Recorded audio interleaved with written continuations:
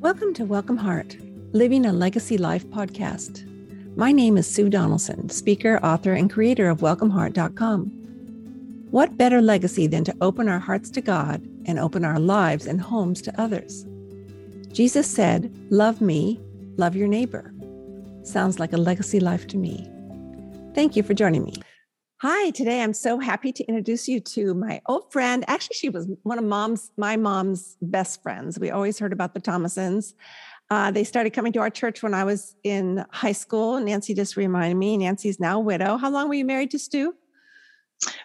50 years. We had our 50th anniversary, and then he passed away 2 years after that. Oh, well, I'm glad you made it to 50. I remember when Mom had her 70th, and she goes, "So what are we going to do for our 75th?" And well, praise the Lord, they went to glory in their 74th year, so we didn't have to plan another party.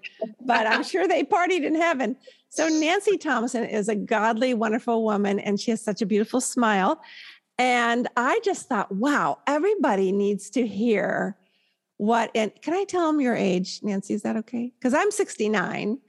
But she's a little past 80, but she is still doing ministry. And, my pastor likes to say, we don't retire, we retread. And I don't even know what you're retreading in, but we're going to hear Nancy's story, 47 years working with Child Evangelism Fellowship. And I'm thinking, Nancy, that some people from my generation and younger have never even heard of Child Evangelism Fellowship, whereas I was raised with it because my mom did Good News Club. So let's go back and let you talk. Nancy, tell us a little about where you live, a little bit about your family, and then we're going to talk legacy. Okay. Thank you, Sue. This is such an exciting time for me to be able to hook up with you again. Thank you. I have 3 children, 2 girls and a boy. Both of the girls are teachers. And I live in Torrance. And the best thing about that is that we have a view of the beautiful valley. And so I'm very well blessed that way. Oh, that's terrific. And I have been a public school teacher. And then I found out about this ministry, and I didn't mean to find out about it. I already had tons of things to do. I didn't have time for one more thing. Yeah. But somebody said, "You've just got to go to a training class and hear this lady." So that's how I got into child evangelism.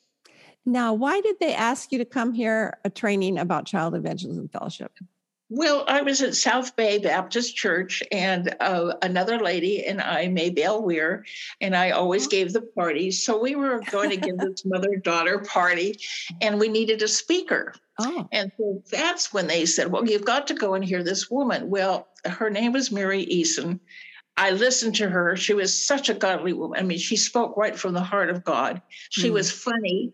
She was clever. She was everything. She ended up not only being the speaker, but I stood up in front of all of those witnesses and said, "I am going to teach a Good News Club. I don't know about you."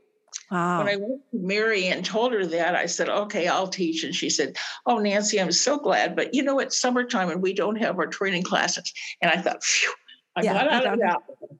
Could you briefly describe what is the mission for Child Evangelism Fellowship? Thank you. It started in 1937 with a pastor. And all of a sudden he was walking home one day and thought, look at all these children who are not in church. How are they going to ever hear the gospel? And so he started talking to 2 children first, and he led them to the Lord. Wow. And then he thought, well, I don't know if that took or not. He saw the parents of that girl, of the children, and they said, "What happened to our children? They are totally different." Wow. So the whole purpose, I know I have goosebumps still, the whole purpose of child evangelism is in order to be able to reach those children who do not go to a church. And of course, we have a lot of workers within a church too. But the whole purpose is to be able to disciple those children, to bring them to the Lord. And we have done this in homes for centuries.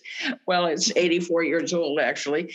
And then in 2001, we started having a Supreme Court saying, yes, we can have Good News Clubs on a school property after school because other organizations were doing that. Wow. And that's just a whole nother long story. But we want to reach the unreached and disciple them and get them into Bible-believing churches. Mm-hmm. Wow, I have so many questions. I do recall when I was a missionary in Brazil, I was with Wycliffe Bible Translation and teaching at the high school. It was not a Christian school. And I was discipling students, and I was told I could not do it on campus. So we walked across the street and sat in a park and did the same thing, because they said, well, do you want Muslim people teaching the students on campus? And I said, well, I'm not going to argue. I'll just walk across the street. So that was Brazil. It's not America, but I'm still shocked that they allowed you in 2000. Well, I want you maybe to get into that story later if we have time. So what a fabulous mission statement started by one pastor reaching 2 kids and then recognizing that God did the transforming work. He just said the gospel.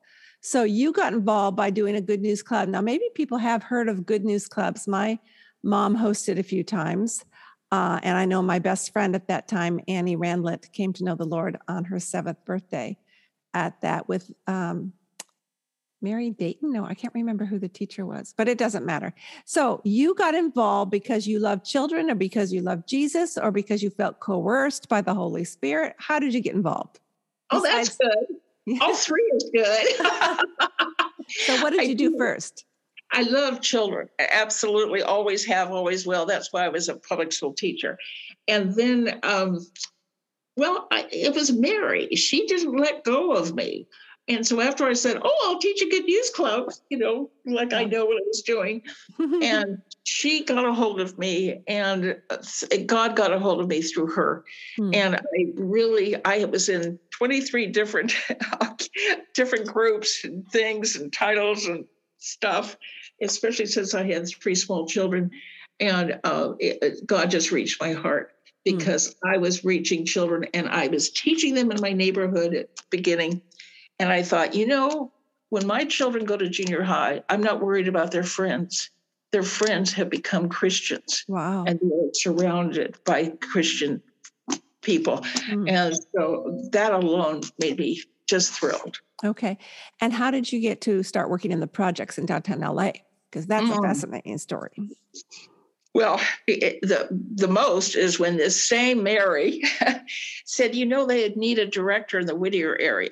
And I said, you got to be kidding. I don't even know where Whittier is. Sue, you know very well where Whittier is. Yep, I live there. And I had never taught an evening class or a morning class. I had never taught teachers. I had never done anything. And boy, when God tells you to go, and I think this is one of the main things I want to tell people.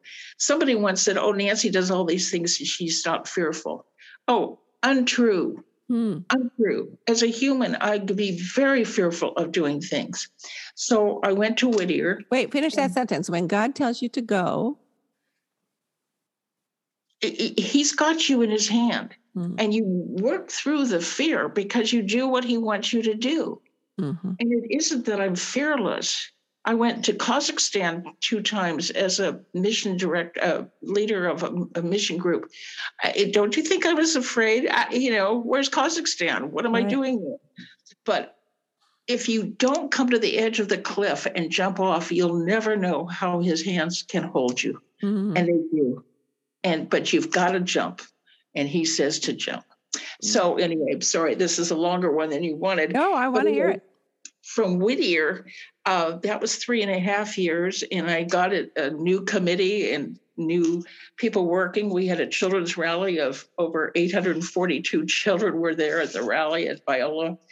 And then I came to Los Angeles, to South Bay for just 1.5 years. And the lady from Los Angeles stopped being a director. And LA has always been in my heart, always. And so when they asked me if I would take over, that I joyfully did. And my prayer was that God would let me teach in every single housing project. And he let me do that. So just describe the first day that you went down there. Oh,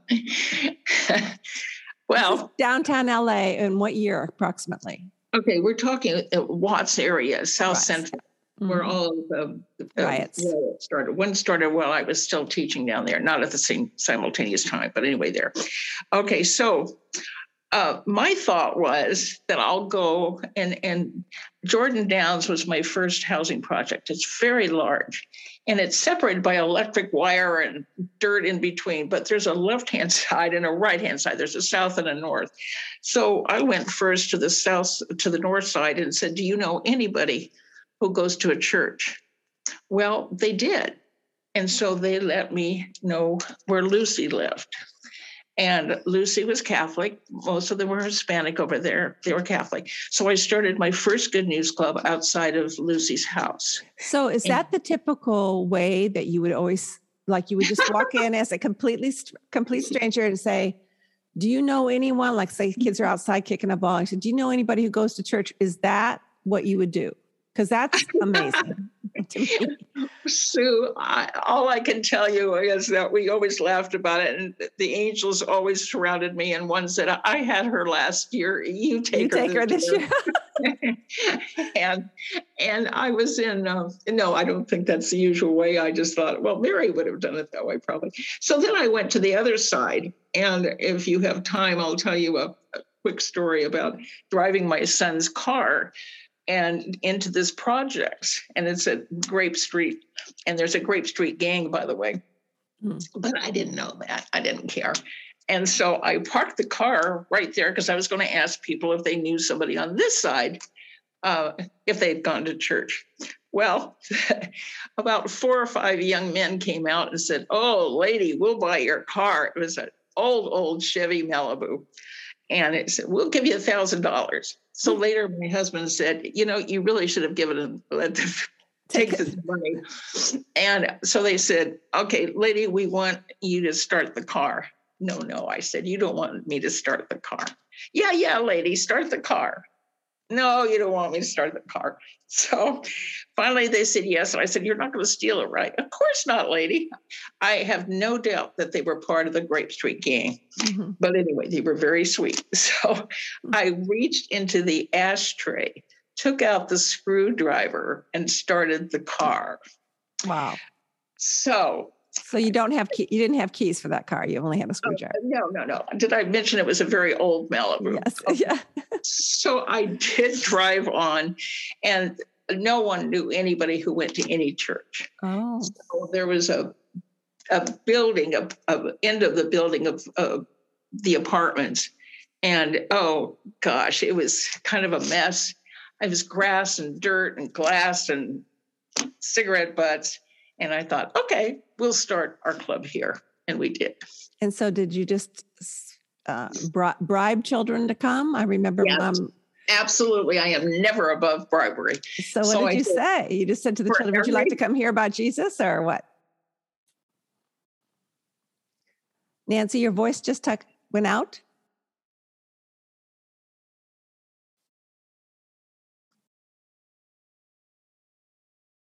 Okay.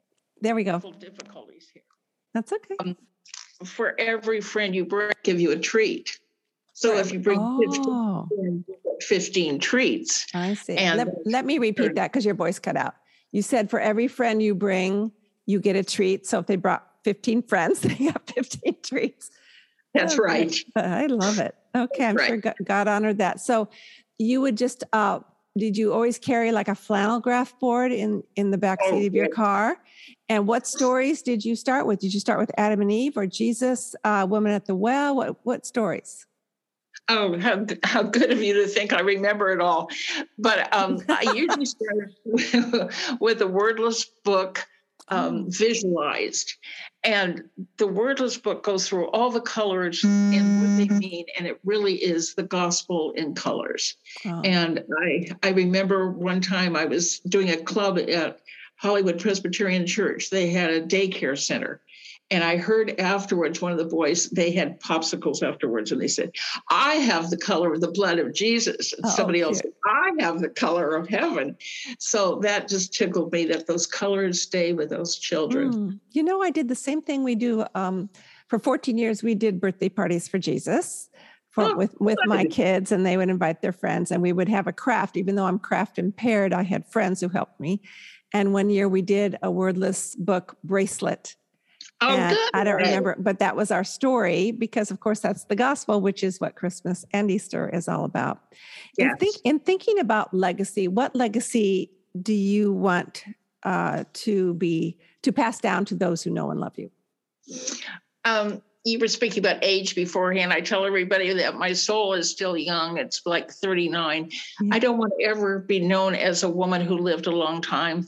I want to be known as a woman through whom God has done great things. Mm. And, Corinthians talks about we're just like a worm, and he can use the least of us to do such incredible things. Mm. So that's my legacy. That's so wonderful. And what changes did you have to make or obstacles to overcome to make sure that happened? I'm sorry, would you repeat that? What changes did you have to make? Like some people have to go through, they think of a legacy and they want this to be true about them, but they have to change to make sure that's true about them, or they have an obstacle that they have to overcome to make sure that happens. Did you have any obstacles you had to overcome? You're kidding. Yeah. You don't have this adventure with the Lord without obstacles, because that's when he shows how strong he is and how good he is. I'll tell you one obstacle. After Los Angeles, I had to go back to teaching because my husband said, I think we need a little bit more money in the house for our daughter going to school. And then I went to the San Fernando Valley and was director there for 5 years. And I was kicking and screaming on that because the 405 freeway is deadly. The heat is deadly. But in 2001, the Supreme Court allowed a Good News Club to be able to be held at the school itself. And so I just went dancing merrily down to LA and said, oh, we want to start Good News Clubs. And I had a wonderful principal who had already said, I'm interested. And she sent out invitations, and 75 parents had returned it for the 75 children to belong to a Good News Club. Wow. And then to make it shorter, LA said, oh, no. And I said, yeah, wait a minute. It's a given. The Supreme Court has it. And they said, I don't care what the Supreme Court said. You're never having that in Los Angeles City Schools. So with prayer and talking to my committee, we had to sue the Los Angeles City School District. And that was the scariest of all. I'll go to Kazakhstan anytime, but that was scary being in front of the Board of Education. And we had an incredible attorney named Matt Staver, and he's from Liberty Counsel. If anybody ever needs anything like this, Matt is the one. He's going to be arguing in front of the Supreme Court shortly. And so he took our case, and it went on quite a while. I told him not to worry about me because I watch Law and Order all the time. Yeah, he didn't laugh. I'm sure he didn't. It's like my husband, my husband's a doctor, and his patients will say, well, did you read about how I can get healed through the Reader's Digest? And Mark will just smile and nod your head and open your mouth. Pay attention to me. Go ahead. So that was a huge obstacle. And again, I was sort of all by myself. It was the Lord and I sitting there shaking. And after I sat down the first time I spoke, I looked up and you were only supposed to speak for 2 minutes or something. And I said to the man in front of me, I said, I spoke more than that. He said, that's all right. You were charming. Aww. Well, I wasn't charming the second time because they weren't paying one bit of attention to me. However, today, if you want to have any activity after school, they'll say YMCA, they'll say soccer club, and they'll say Good News Club. Really? That is so exciting to me. So exciting. Wow. Now, how would you say that your life has embodied the welcoming heart of God?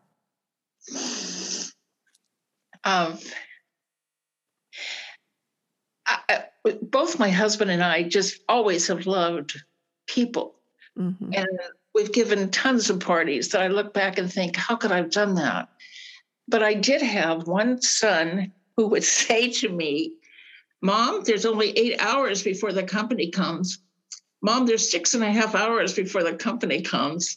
Mom, 4 hours, the company's going to be here. So you're stressed anyway having company, but having a little TikTok by you was kind of a killer. So we've also taken people in for whom we felt very sorry.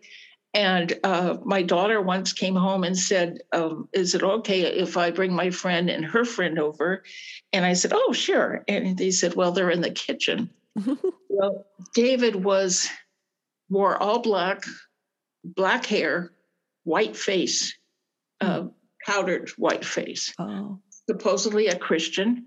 Mm-hmm. And David lived with us until one day. I was teaching at the time. So I came home at lunch hour and caught him and another boy and two girls in the room. Mm. And so David had to leave. His mother came, and his father was a policeman, by the way. Oh. His mother came and pleaded with me to keep him. And I said, sorry, cannot do that. Mm-hmm. So as I had said privately to you, almost everybody we've kept for a long time was a disaster. And one boy was such a good news club teacher in downtown LA, and he's so charismatic and so caring. And so he was without a home, and we had him come here and stay, and all of a sudden money was disappearing. Well, it couldn't be Robert, of course. And then my Stu's car keys were gone. And well, that couldn't be Robert. All of a sudden I went into his room, which was a little room in the garage, looked under his mattress, and that was God, because how do I know where to look? And there was everything, the money, keys, and so forth. So I just want to caution people as you're compassionate and you're loving, and God loves those people, but also use his wisdom. Totally. Yeah. Yeah. We talked a little bit about having boundaries. People have asked me, well, do you invite everybody? I go, no, I try to listen to the Holy Spirit. For one thing, I'm married to a very introverted guy, and he can't handle it. I mean, one year we did a chocolate open house at Christmas, and we had 50 people come. And so then the next year I go, okay, it's Christmas. It's time for another chocolate open house. And he said, please don't ever do that again, because he was so stressed at work. Work was very hard at the time. And he goes, would you do a daytime thing with women? And it was, then I realized to honor him, and there is a boundary there. I switched to having my whole neighborhood, the women, for brunch at Christmas. And that has been a tradition that I've been able to carry on for many years, not every year. Again, even this year, Nancy, I mean, this is not as a big a deal as what you did, bringing in people to spend the night, but we were very, very swamped this year, right before Christmas. And also with COVID, I just asked Mark, I said, do you think I should have the neighborhood women's brunch? And he said no. And I just felt a release, because, we do things sometimes too much, and God says, you need a break, you need a sabbatical. Yes. And I think we need to give ourselves permission to, not to have the whole world. And also, and I think that you don't have to feel guilty for bringing those people in that you did. And you say it was a disaster, because who knows, we are seed planters. We do not, that we don't bring in the harvest. God does. And I'm sure you and Stu planted so many beautiful seeds. Well, you have been a delight. I knew you would be, Nancy. And if anybody wants to know about how to get involved with Child Evangelism Fellowship, what should they do? They should look in their phone books under Child Evangelism Fellowship. Okay. That should cover everything. But there is a Southern California office that's in Northridge. And every state has a state office. So I would beg you to reach those unreached children. Right. And if you don't feel qualified to do the teaching, my mom was a host. She could have done the teaching, but she was a host, which means she provided the house. And then we kids invited our friends, and she made a treat. But a teacher from Child Evangelism Fellowship came in and did the teaching.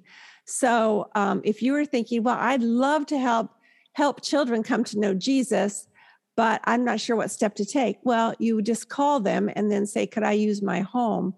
And that would be a wonderful way to get started. So think of all the people you're going to meet in heaven that you were part and parcel of introducing them to the good news of Jesus Christ. Thank you so much, Nancy. It's been a delight. Thank you so much. God bless you and your ministry. Thank you, dear. Until next time, think about your legacy. the one God has called you to live, all for heaven's sake. I would love to speak at your next Christian Women's event. See my keynotes and retreat series, as well as the show notes from today's broadcast at welcomeheart.com. Thanks for coming. You're always welcome here.